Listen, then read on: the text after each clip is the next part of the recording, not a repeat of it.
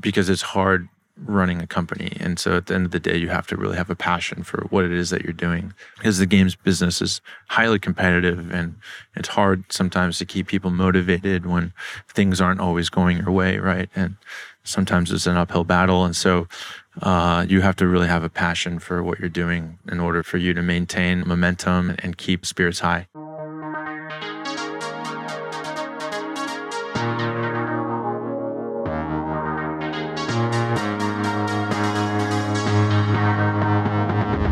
Good afternoon, everyone. Welcome to another episode of the Design Exchange podcast. Name still pending, but maybe that's what it is. Joining me today is Christian Calderon. Got it.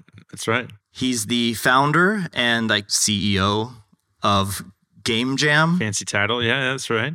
It's a mobile game development company based here in Ho Chi Minh City, Vietnam. But he's also a board of advisors member of Ketchapp. Yeah, ketchupgames.com. And before that, even other game companies, which we can get into as part of the interview. Thanks for joining us today. If you'd like to learn about his company's current games, you can find out more information at gamejam.co. That's right. Gamejam.co. That's jam spelled J-A-M, in case there was any doubt about that. How long you been in Vietnam? 2.5 years now. Yeah, 2.5 years. I moved in November of 2017. So, yeah, it's been a little over 2.5 years. How has the time passed for you? It's gone by super, super fast. I didn't really, when you're in Southeast Asia, there's just so much to see, so many places to go. And, you can get it like a $50 to $100 Vietjet ticket pretty much anywhere within like 500 miles. And so the time just flies. There's just like so much in Southeast Asia you can look at. So many flavors to try. So you've been doing a lot of traveling since you moved here? Yeah. And I'm still going to new places like every month, trying new foods. I still haven't, I'm going to Bangkok for the first time this weekend. And it's just so close. I've never been there before. I just like, what, there's so many places that are just around here that. So what's the secret to taking advantage of this location? Because I've become a bit of a curmudgeon and I'd like to stay home, and I'm probably not getting the most out of it. So what would you say to somebody like me? Oh man, you gotta get out and try the food. That's what gets me up. I mean, I'm also I stay at home all the time, and but I do like to go out for traveling and trying foods and stuff. And I travel by myself most of the time, and to me it's just all about trying food and experiencing the culture through food. I think is the best way for me to do it. So in the greater region, what's been the best food you've had? It's a good question. I think Japan. Yeah, I can eat so much. Like going to the fish market and there's just so much you can have, and all the fresh fish and sushi or even grilled fish. I mean, everything is just so good. Fresh. I really liked Osaka actually because it was more reasonably priced than Tokyo, and you can find pretty much all the same stuff, but really good street food. Like the takoyaki is amazing. Next time you come to Japan, and especially Kansai, please let me know. Yeah. And we can do another episode if you have enough time. Yeah, that'd be great. Yeah. So you came here, I think, expressly to start a mobile game company. I did, yeah. And but your background before coming here was also mobile games. Tell us a little bit about your background and the journey from, not necessarily the very beginning, but the journey from at some point until now. Yeah, sure. So, I mean, I can kind of start from the beginning. I've been playing games and making games since I was 12. So I've always been like in love with games, but my mom hated when I played games. So literally like was banned from using a laptop for like half of my childhood. And she really encouraged me to like, try something else. And so I ended up, I studied computer science and economics in college. And even though I'd play games all the time still, like afterwards, in the back of my head, like my mom was always there telling me like, don't play games. It's not going to amount to anything for you, that kind of thing. And so I ended up being, wanted to make my family proud, ended up being an investment banker, wearing a suit every day, getting a good salary would make my parents happy. But at the end of the day, like I wasn't happy myself. And so I decided to try to make games. I started at a company called Kixeye, which actually just got acquired yesterday by I think it's called Still Group, Kixeye, Kixeye, and ended up going to a company called Dots, where I made this game called Two Dots. Worked on a game called Two Dots with a good friend of yours, and by the way, it turned 5 years old last week. Two Dots turned 5 years old. It's crazy. Congratulations. Yeah.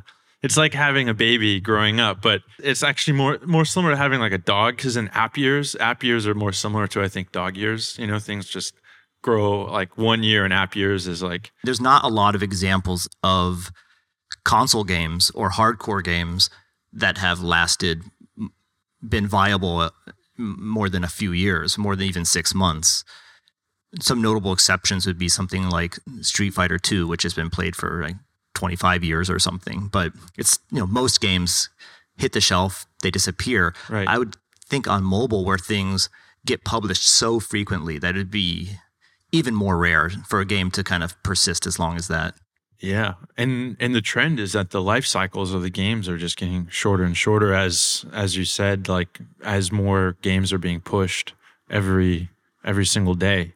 I think it's like more than 10,000 games a month that are being published, new games every month that are being published. And so the chance of your game getting to the top 100 is less than like 1%. It's so if you make a game and it even gets some visibility, it's very rare. And for it to like do that for 5 years is just, it's awesome. With those kind of odds, what keeps you in the game industry? Yeah, I mean, having that little taste of success and being able to, every once in a while repeat it, and I think is always nice. But like it's just the wearing shorts and going to work and working on games like that. Working on games are solving all kinds of different problems, like especially running a games business. It's like you're worrying about like making sure people are getting paid, also making sure people are getting fed, making sure the game is fun or the economy is balanced, right? The game is making money, or there are like good game ideas to make, testing the game to make sure that it's viable, right? Or that it's marketable. So many different complex issues within making games and running a games business that it's just like and they're fun problems for me to solve, because at the end of the day, I'm making a product for, my 12-year-old cousin to play and say, oh, that's fun for about 2 minutes. And well, speaking of 12-year-olds, my 10-year-old son, most of his favorite games that are installed on my phone are from your previous startup. Oh, nice. You haven't had a chance to, we haven't downloaded any of the new company's games yet. But when he got really excited when I said that you were in Japan and there was some chance of meeting you. Oh, wow. Because he plays Chicken Attack a lot and Pachi Pachi and Knights.io. He plays a lot of that. Yeah. So how about your current baby? Yeah. Your Game Jam? What kinds of things are you up to with that? Yeah, so we're working on all kinds of different games. Learned a lot from the last one, and so we actually launched a game not too long ago, 3 months ago, and it hit top 10, I think, in about 20 countries. Very popular here in Vietnam too, called Draw Story, and it uses machine learning to figure out what you're drawing, and we've put it in like a story setting. So you're this high school kid that's trying to escape school. There's these different episodes, and you're going through each episode, and he's encountering different things, and you're drawing your way out. And depending on what you draw or what color you draw it in, like that item will appear in the game. So it's a pretty interesting game. It's called Draw Story. All right. And we're working on some other games right now. We have a couple of games with celebrities.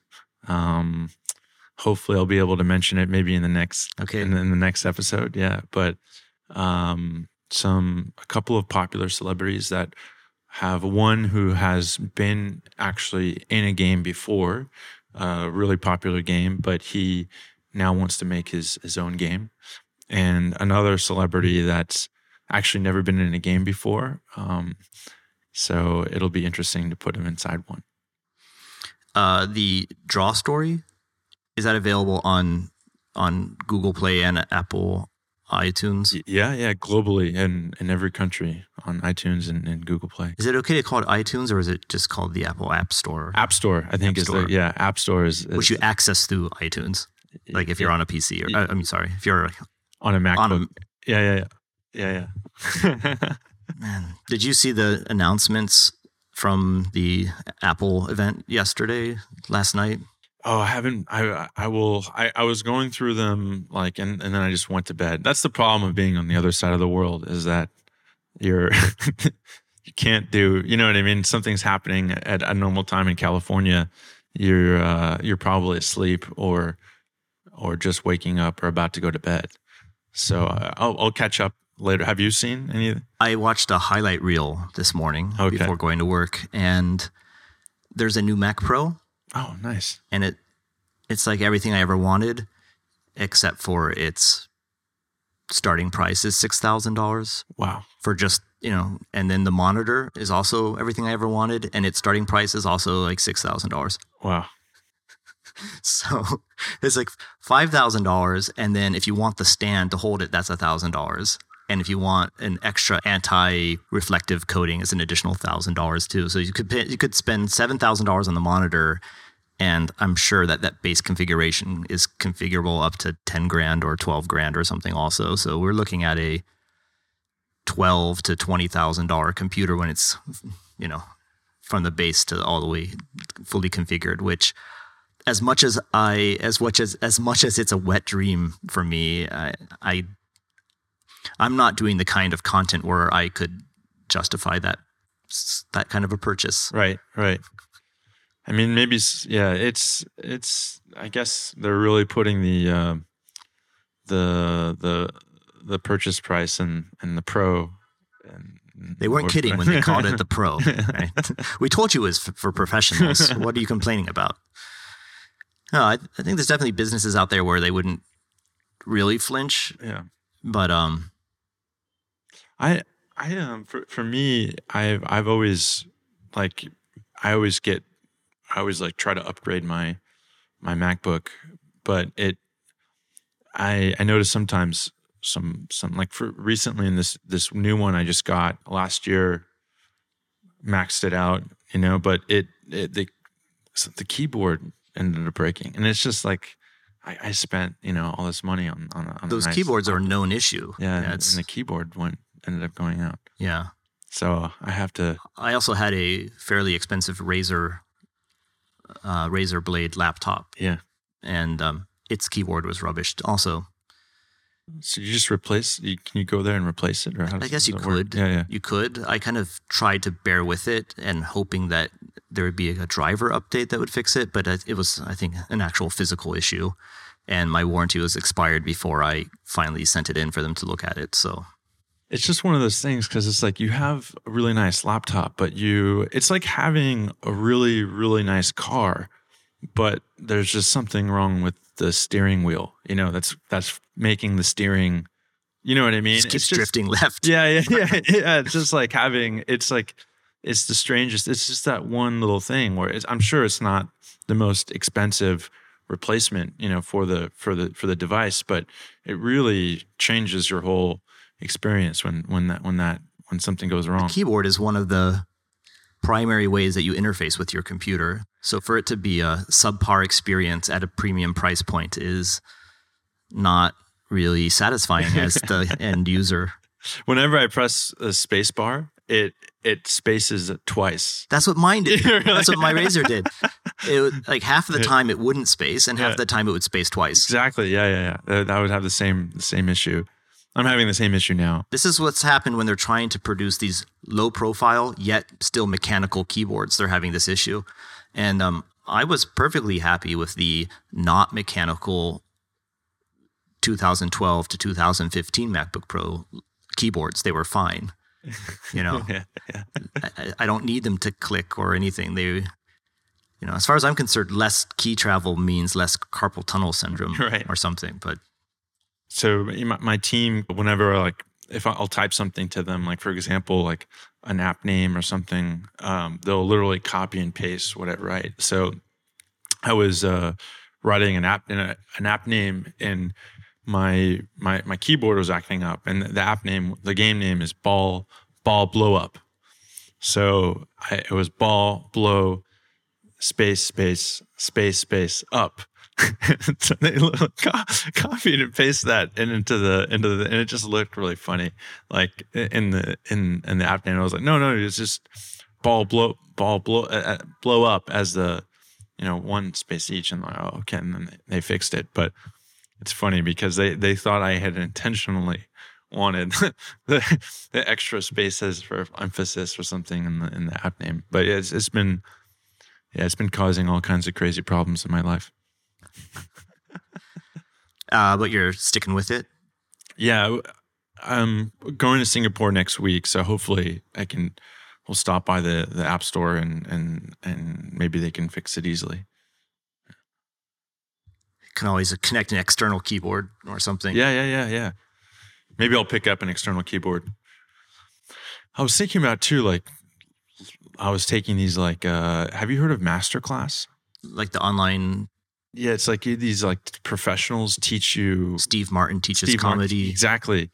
So Gordon Ramsay teaches cooking. Yeah. Someone had recommended this to me the other day because sometimes I watch Netflix, and like after, you know, spending so much time by myself, you know, at home here in Vietnam, you know, watch Netflix maybe for an hour or two, and just the time goes by, and then you're just like, what did I just do with like this 2 hours of my life? So anyways, I downloaded this master class, and I was like, it's cool because you're learning stuff. So right now I'm learning how to DJ, and with deadmau5. Yeah. and so like I've been, you know, it's just the last week, you know, I spare time, you know, just learning how to, but I need because I don't want to invest in the equipment yet. So I know it's like one of those things where, I mean, this DJ equipment isn't cheap, you know? So if you go in there and you make the investment, but it could be one of those things where it's like, okay, like you buy some equipment and then you just never touch it again, you know? So I'm just trying to make sure. So apparently you can start learning on your laptop first, but you need the keys to play. But yeah, the space key is probably the main start stop button for the whole thing. Yeah. Anyways. Well, you're enjoying that class so far? Yeah, it's pretty good. I've been tempted, especially when they came out with that subscription that it was like one flat price for unlimited classes. Yeah. I mean, there's a lot of things I'd like to still learn, and it's kind of this toss-up because there's so much free information on the internet these days. Right. You know, you want to learn for this podcast. I want to learn about noise reduction and voice EQing, and there's many, many YouTube videos telling you how to EQ a voice for podcasts, you know? So you can watch YouTube videos and get the information there, or you could, maybe there's a master class that's specific to this. And right.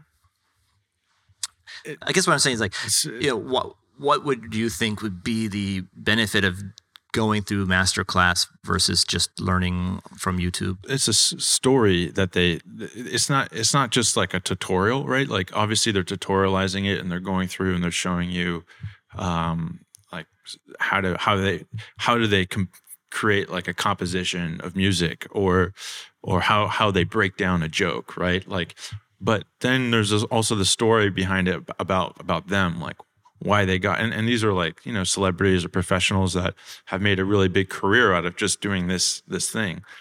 And so it's like you're learning, but you're also getting the story behind it, like learning about, and then they'll tell you things that, maybe you won't pick up on YouTube. Like, for example, how they started from playing gigs in like a little, a 15 person, audience to 1 million people. And along that progression, like how they like A/B test their songs and so like, stuff like that, like where you might not get that in that level of detail in that story in a YouTube video. What I like about the YouTube videos though, sometimes they're very precise. Like they'll teach you how to do like maybe some specific tasks or like, and kind of go through the UI UX of it or why it is very tactical, right?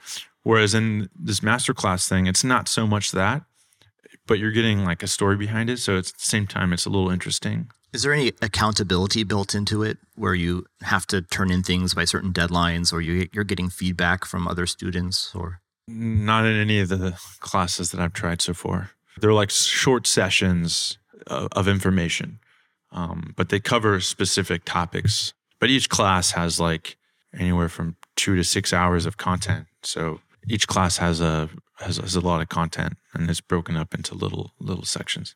For me, I think if there was you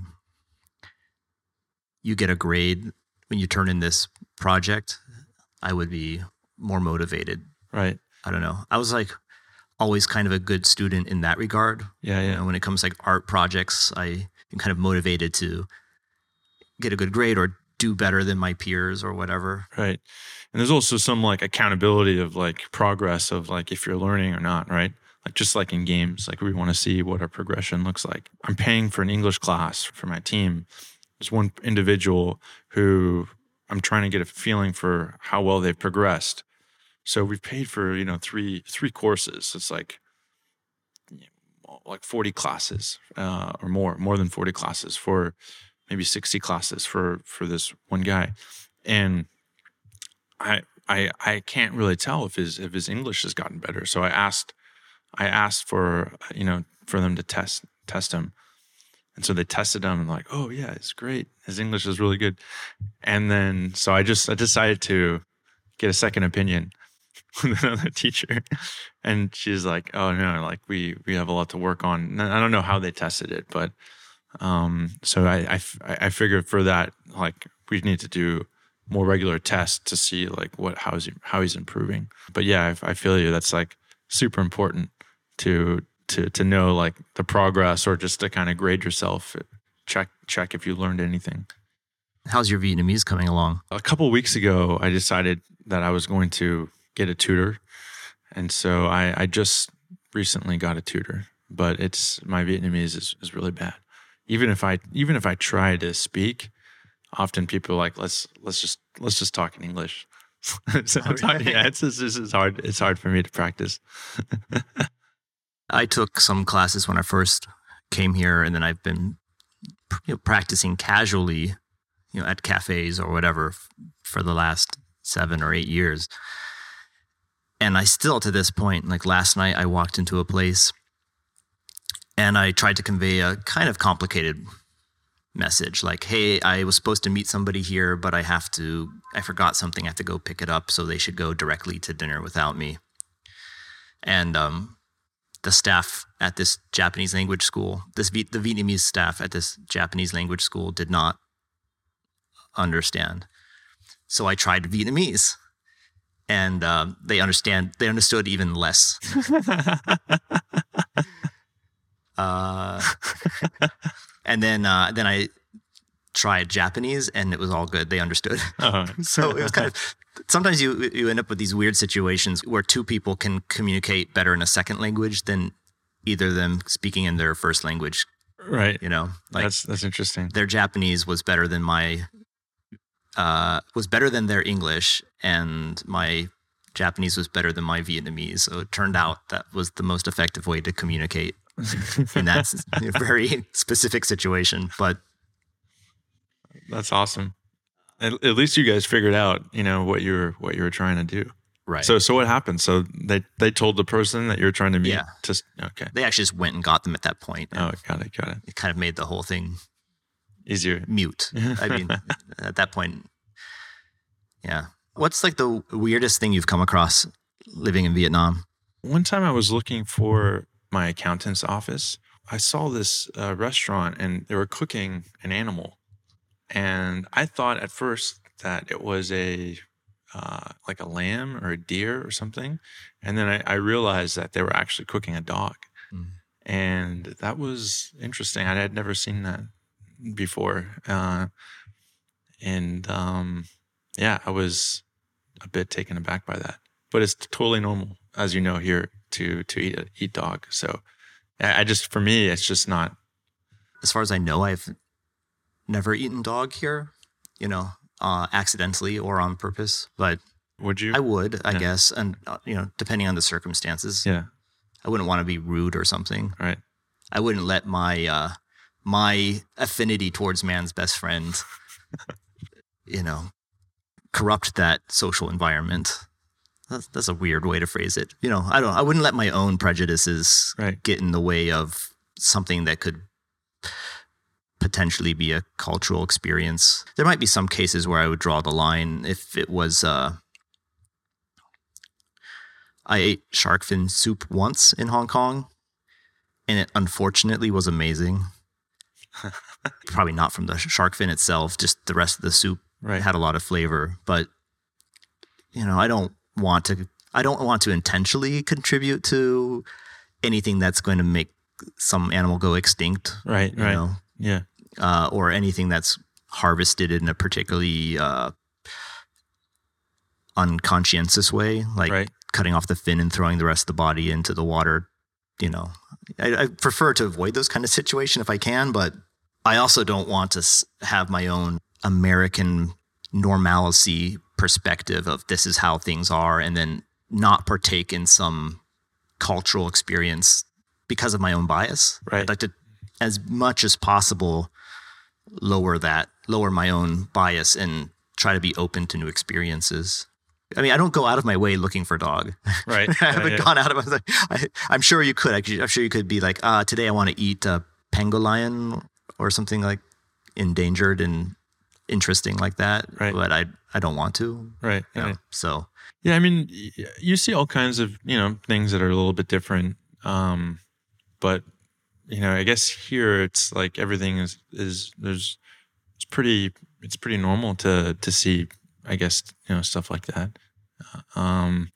It's just funny, like when I first moved here, that's when everything was like foreign to me, and you'd see stuff like people, driving on the opposite side of the road, or just, even, just walking through tons and tons of cars. And it's just like, that is just not normal, like, to someone in like New York City, something like that. But here, like it's just like a whole different place. So you see a lot of different things. And at first everything is pretty weird, and then it becomes normal.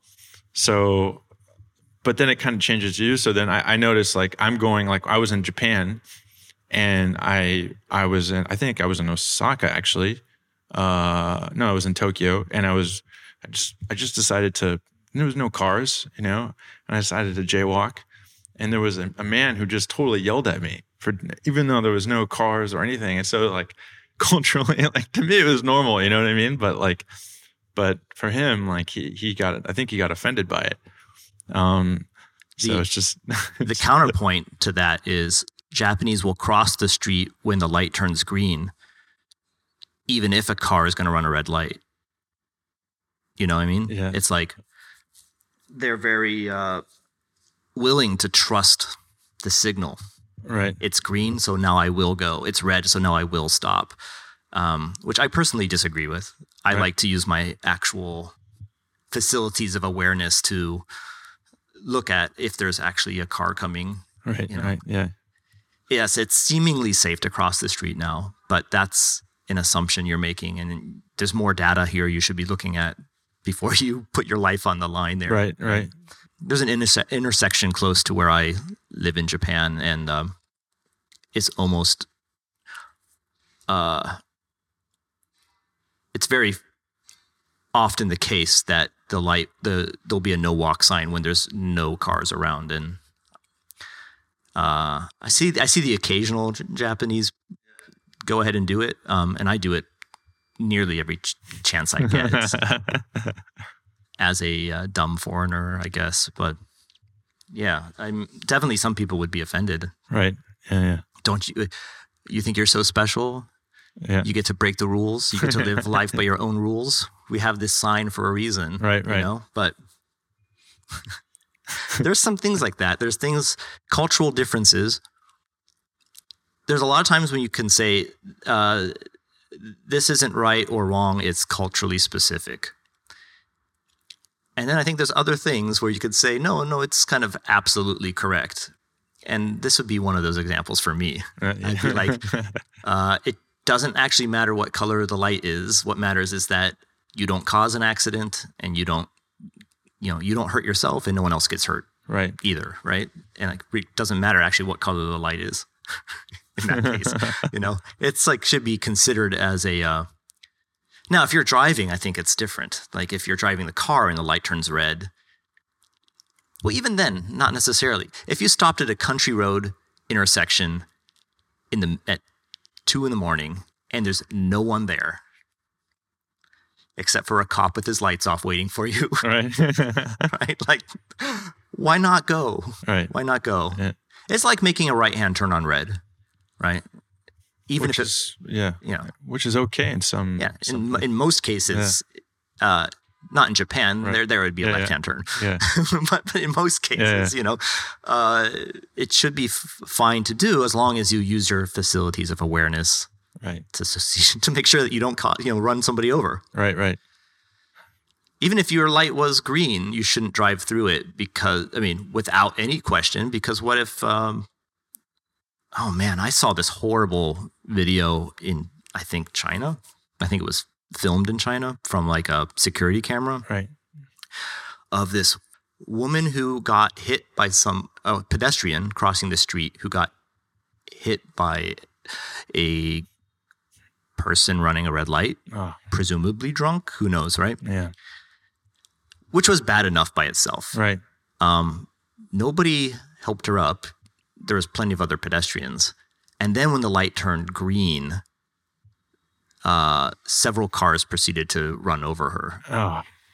Yeah. And like there's even one of them, you saw the front wheels bump, and then they kind of like paused and waited and like probably not sure what was happening, and then you deciding to like back up and go over again, and then Man. It's just an example. I don't want to bring too much example to that specific case, but it's like an example of, even though you have a green light, doesn't mean it's okay to drive. Right. You still need to look at the reality that's there. And Right. hopefully see enough of it to make a better decision. Right. Right.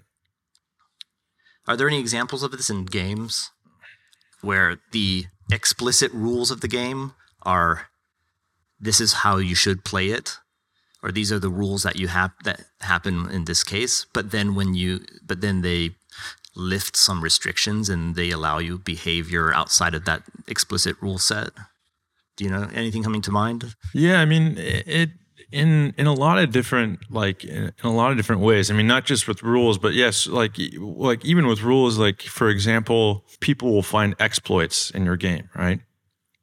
Maybe something silly, but at the end of the day, like if you think about it, like, okay, what is the problem here? Is the problem that they found the exploit? Or because if you look into it, depending on what it is, like you often find that user may be even more engaged in your game than everybody else. I mean, they took the time to figure out this exploit. Maybe they watched some videos about it.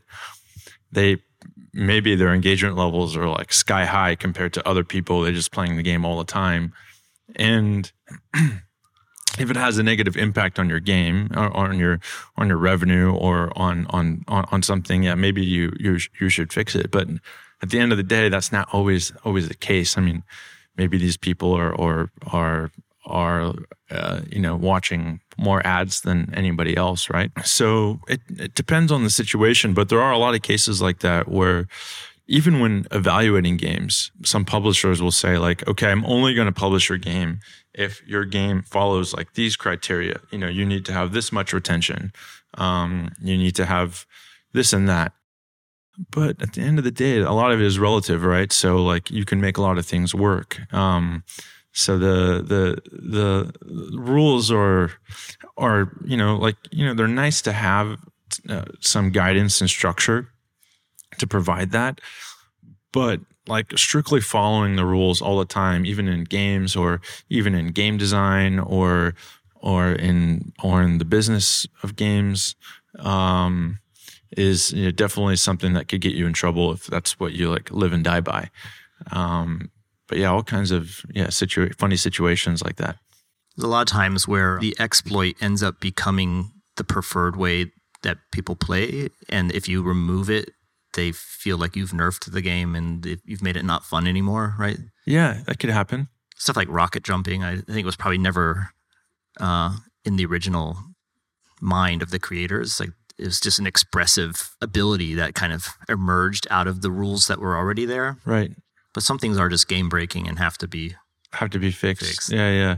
Earlier you mentioned a point I want to get back to. You were talking about developing games to a certain point and then doing some testing to see if they warrant further development. So how far do you normally bring things before you do the first tests? And like, how do you know when you want to kill a game? I try to work on it for like no more than a week, if possible, to initially test it to see if we can spend our time doing something else. Is that testing it in the market or just with your friends? In the market, yeah, if possible, and testing it with friends within a couple of days, like instantly, just to see if it's fun, and then in the market, like a week, maybe a week. It's like a week in New Zealand. It could be any country where you find your engagement levels could be very similar, or if you have a lot of language, then you have to make sure that the language is correct, right? Like you want to test in an English-speaking country. With hyper-casual games, oftentimes we don't use a lot of text. So and the main character is something like a ball where it, doesn't have a gender or it's just a sphere, right? Anyone can recognize what it is.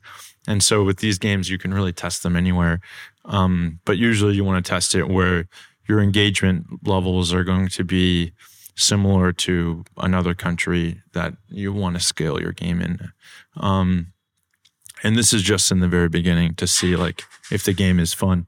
When you're doing a test like that, what's the user experience for the person in that market where it's being tested?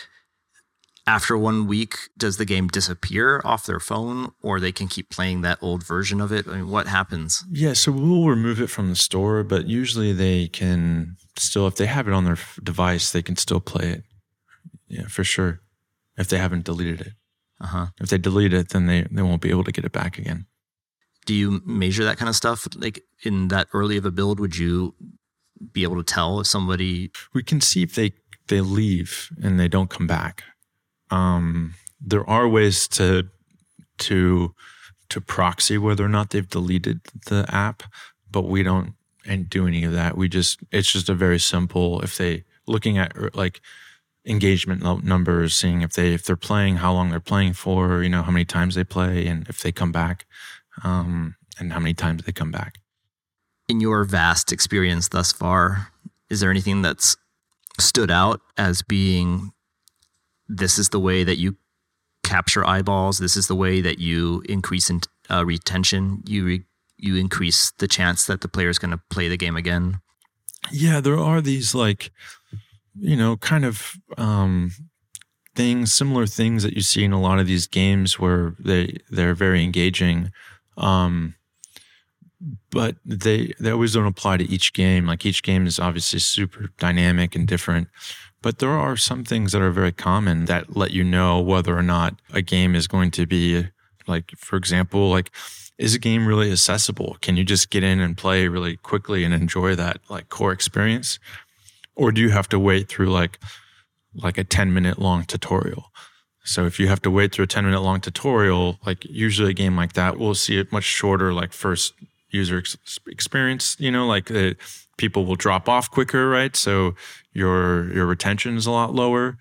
Whereas usually in a game where you can experience the core gameplay really quickly, you usually see your day one retention a lot higher because they get that experience quickly and then they can come back. They know exactly what they're getting. So things like that, like there are some rules, but again, like also there could be some benefits to having like a really long tutorial because maybe you train that user on how to stay in the game longer. And if you have a game that uses in-app purchases or something like that to monetize the game, like maybe you're training them on making purchases and that ends up being a higher lifetime value experience. So each game is like super different, but there are definitely some practices and some things that you can do where you kind of know what the outcome is going to be.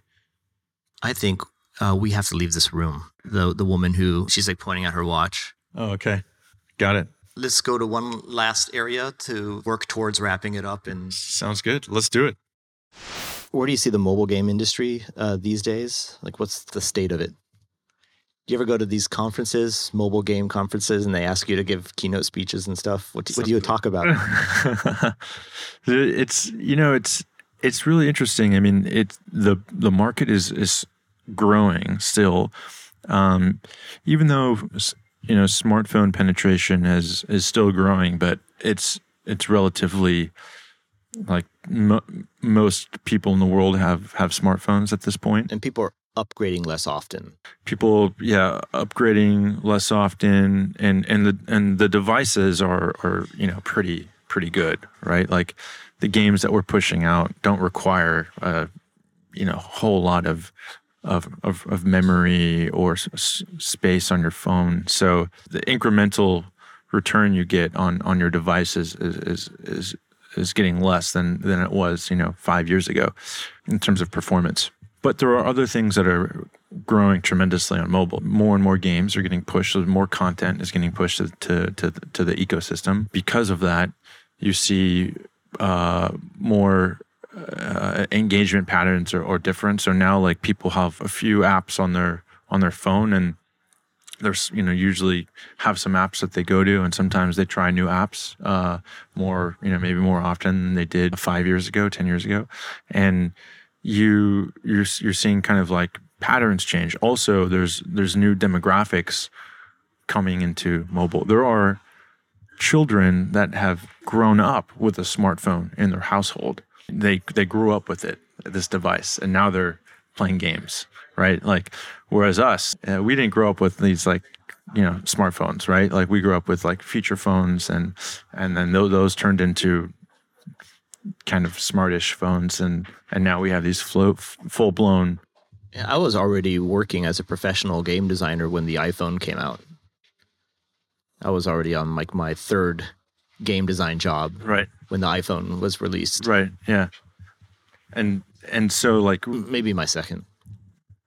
And so for us, like we've these devices have been introduced into our lives in our lifetime, but there are people that are growing up with them now. So their usage patterns are different, right? Like the way they use the phone is different. The way they interact with the phones and engage with the phones are different.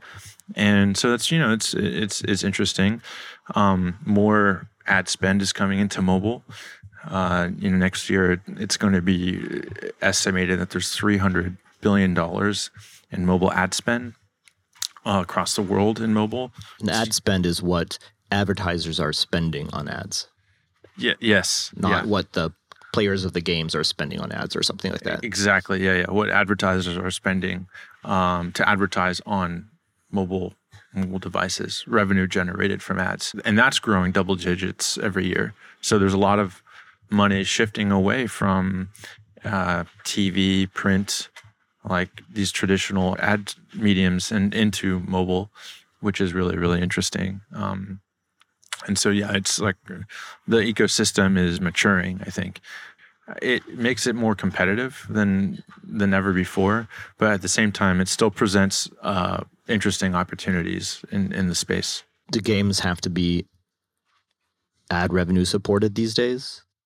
No, not necessarily. In fact, most games are not ad supported, but now there's been a shift. Today, you're starting to see more games that are ad supported. It's been a model that more people are comfortable with and more familiar with than before. So we went from premium, where you pay $5 for the right to download the game, to freemium, where the game was free to play, but if you wanted to improve your play experience, most of the time that translated to if you wanted things to happen faster, like you don't want to wait around for something to happen, right? You can buy the currency and then spend that to make something you might have to wait an hour or a day to grow or build to happen instantly, to free to play but just ad supported, whether that's interstitial ads, right? In terms of videos that are interstitial ads always video, or are they sometimes not? Yes, it could be anything from a playable, a video, a static image, or a combination of both. So every so often throughout the game, you might get interrupted by this ad, or it could happen at strategic moments, right? Like, oh, you died. Would you like more lives? You could spend the in-game currency, or you could watch this ad and get a life for free or something. Right. Yeah. And just little banner ads like at the bottom of the game or something too. Yep. Flappy Bird was that way, I think. Yeah. I think it's brilliant if you have a game where the way you play it is by just tapping the screen incessantly. That, the chances that the user might just kind of mess up and hit that ad at the bottom, it's not zero. Right. Yeah. There's always that chance that you see some developers, they'll put UI elements down there and you often get a lot of misclicks. All the pirated streaming sites do that. If you want to watch like some TV show, you see the play button and you want to click the play button to play the video, but actually it just launches some pop-up ad or whatever. Or maybe there's like an X and you want to hit the X to make the thing go away, but the X is also a button. Right. So what's the state of the art then in terms of monetization? Who's doing it the best, and what's the most sophisticated?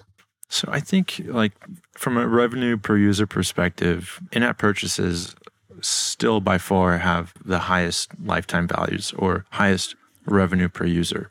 Games that monetize through in-app purchases, like spending money with your credit card, right? Although that being said, ads from a revenue per user perspective has increased a lot over the last 5 years. A game with 1 cent, revenue per user in the United States from ads 5 years ago, that same game could have 4 to 5 cents revenue per user. Just no changes at all, just from the market. It means advertisers are willing to spend more money on mobile games, or? Yeah, CPMs means like CPMs are increasing. There's more advertisers, so it's getting more competitive. An advertiser has to outbid another advertiser to show your ad. And that being said, if the margin is the same, so for example, if the provider of ads is not pocketing more margin, right? Like if the net margin to you is constant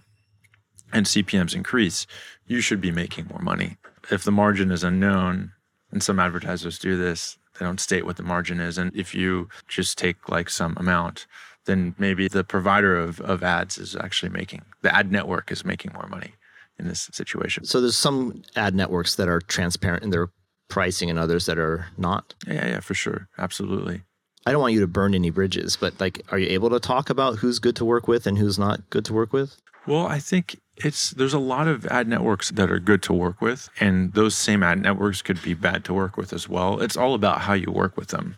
So even if there are some networks that aren't very transparent, there are ways that you can work with them that will make it more transparent for you. So for example, you could set predefined price points, and you could also integrate other ad networks. So they have to compete with the other ad networks. And if they meet that price point, then they can serve that ad. But if they don't, then you could have another ad network that serves that ad as well. So even though some ad networks aren't fully transparent, there are ways to mitigate against that risk by working with other ad networks that are transparent. And is that something that you would just be implementing in your own game or app on a technical level, or is this a business-to-business negotiating type of situation? It's a technical implementation, but there's also a business-to-business negotiation involved, right? In order to say, hey, like I want this margin, like I want this rev share on from your network, or I want this CPM floor. I don't want you to serve CPM, serve me an ad below this price ever, right? Like there are some. Is that something you would set up in a configuration file or a dashboard, or do you have to get on the phone and call somebody to do that? For things like rev share, you technically you have to talk to somebody. For setting floor prices, a lot of networks these days, you can do that in a dashboard. So it depends on what you're trying to accomplish, but it's a bit of both. And in terms of getting an ad network to take your phone call, do you have to be of a certain size? Yeah, it depends on who you talk to. Yes and no. Some ad networks, for example, Facebook, if you're not spending a lot of money, they're not really going to talk to you if you're advertising yourself. But some networks that have a track record of working with indie developers will talk to you if you're not making a lot of money, if they see that you have potential, because they want to grow with you. And so you will find some networks that will talk to you at an early stage, and you will find some that won't, like just because you don't have the budget or you don't have the revenue, and they don't want to waste their time, because these people have to meet quotas of their own, right? Like if you're working at Facebook and your salary depends on how much revenue you're bringing in, are you going to spend more time with the client that's bringing you, $10 million a month? Or are you going to give time to a client where the revenue is unknown, but there's a 90% chance that it's going to be less than $1,000 a month, right? So, you kind of understand why it works that way. But maybe you see that there's potential in this. You might take the time to talk to them, if depending on who that is. So it's relative, but usually that's the case. You will find networks that will work with indies, but most of the time, everyone has to keep the lights on, and it's taking a salary, and a lot of that is dependent on how much revenue they bring in. They have some kind of goals, revenue. Sometimes it's daily active users. Sometimes it's SDK adoption. Some people have different targets that they have to hit on depending on what sales team you work for. When I first joined the game industry, it was predominantly console market at the time. Stuff like PlayStation 2. Right, yeah. It was extremely hard to get a job in the game industry, especially in a role like designer. Almost every single job advertisement you saw would say something like, must have shipped 3 AAA games as a designer. Right. And then there's an inherent catch-22 there where you're like, hey, I'm new to the industry. I've shipped 0, and I'll never get to that magic 3 number if you don't give me a chance at 0. Right. I'm kind of out of touch with the day-to-day game industry these days. Right. But I don't know, here's a wild suspicion. Yeah. But my wild suspicion is that since mobile games came to the fore, it's a lot easier to get your first job in games than it used to be. My only experience in hiring people for a mobile game studio was in Vietnam and at Gameloft, right? And our approach there was we were hiring fresh graduates and then training them up, and we had extensive training programs. And then after a year, they would leave us and go to go to the competition, or that was what they were doing. They asked me to try to figure out ways to get people to stay around longer than a year so that the team could mature and not only work on porting, where you take the game that was designed for one phone and make it optimized for a different phone, but also mature to the point that they could take on creation projects. Right. But yeah, I don't know. I mean, do you have any finger on the pulse of the game industry these days? Like how hard it is to get jobs or easy or? Well, I think what happened with mobile is it just in the internet itself is it's democratized information such as, game design and also there's different types of game design right now. And so with like, for example, the way you would design a console game or a premium game or a freemium game or a freemium ads game, they're all different depending on the platform, depending on the game genre, depending on the economics, right? Because there's different ways you want to engage the player, different ways. Sure, there are like some overarching principles of game design that won't change, right? Like the game should probably have elements of risk and reward. It should be fun. It should a lot of these things will probably remain constant no matter what type of game you play. But there are different loops and different things that you will want to manipulate in order to optimize your game so it performs better. And with the internet now, a lot of this information is readily available for anyone that wants to learn. And with mobile, anyone can make a game and submit it to the store, the Google Play Store or That's right. If you want to say, if you had 3 published games under your belt, you could just do it. Yeah. Right. Yeah. And so it's the barriers to entry have definitely been reduced with the introduction of mobile and the internet in general. And so I think that's definitely changed. And it's also allowed for different skill sets within mobile. I have a game designer that works with me, and he's really amazing with hyper-casual games, but he's trying to learn more about other types of game design. And so even as a game designer that you can focus and love one type of game, I know a lot about that, but maybe you want to learn more about other types of games as well, and it could be a totally different skill set. How about for executive positions in the game industry? The people who end up in those types of roles, what's their background normally? It's different. I've seen executives from all types of backgrounds, whether it's product, marketing, banking, engineering. There are a lot of executives with different backgrounds. All usually have a passion for games. I think you really have to at the end of the day, because it's hard running a company. And so at the end of the day, you have to really have a passion for what it is that you're doing, because the games business is highly competitive and it's hard sometimes to keep people motivated when things aren't always going your way, right? And sometimes it's an uphill battle. And so you have to really have a passion for what you're doing in order for you to maintain momentum and keep, spirits high. Great. Well, Christian, thank you for taking the time to talk with us today.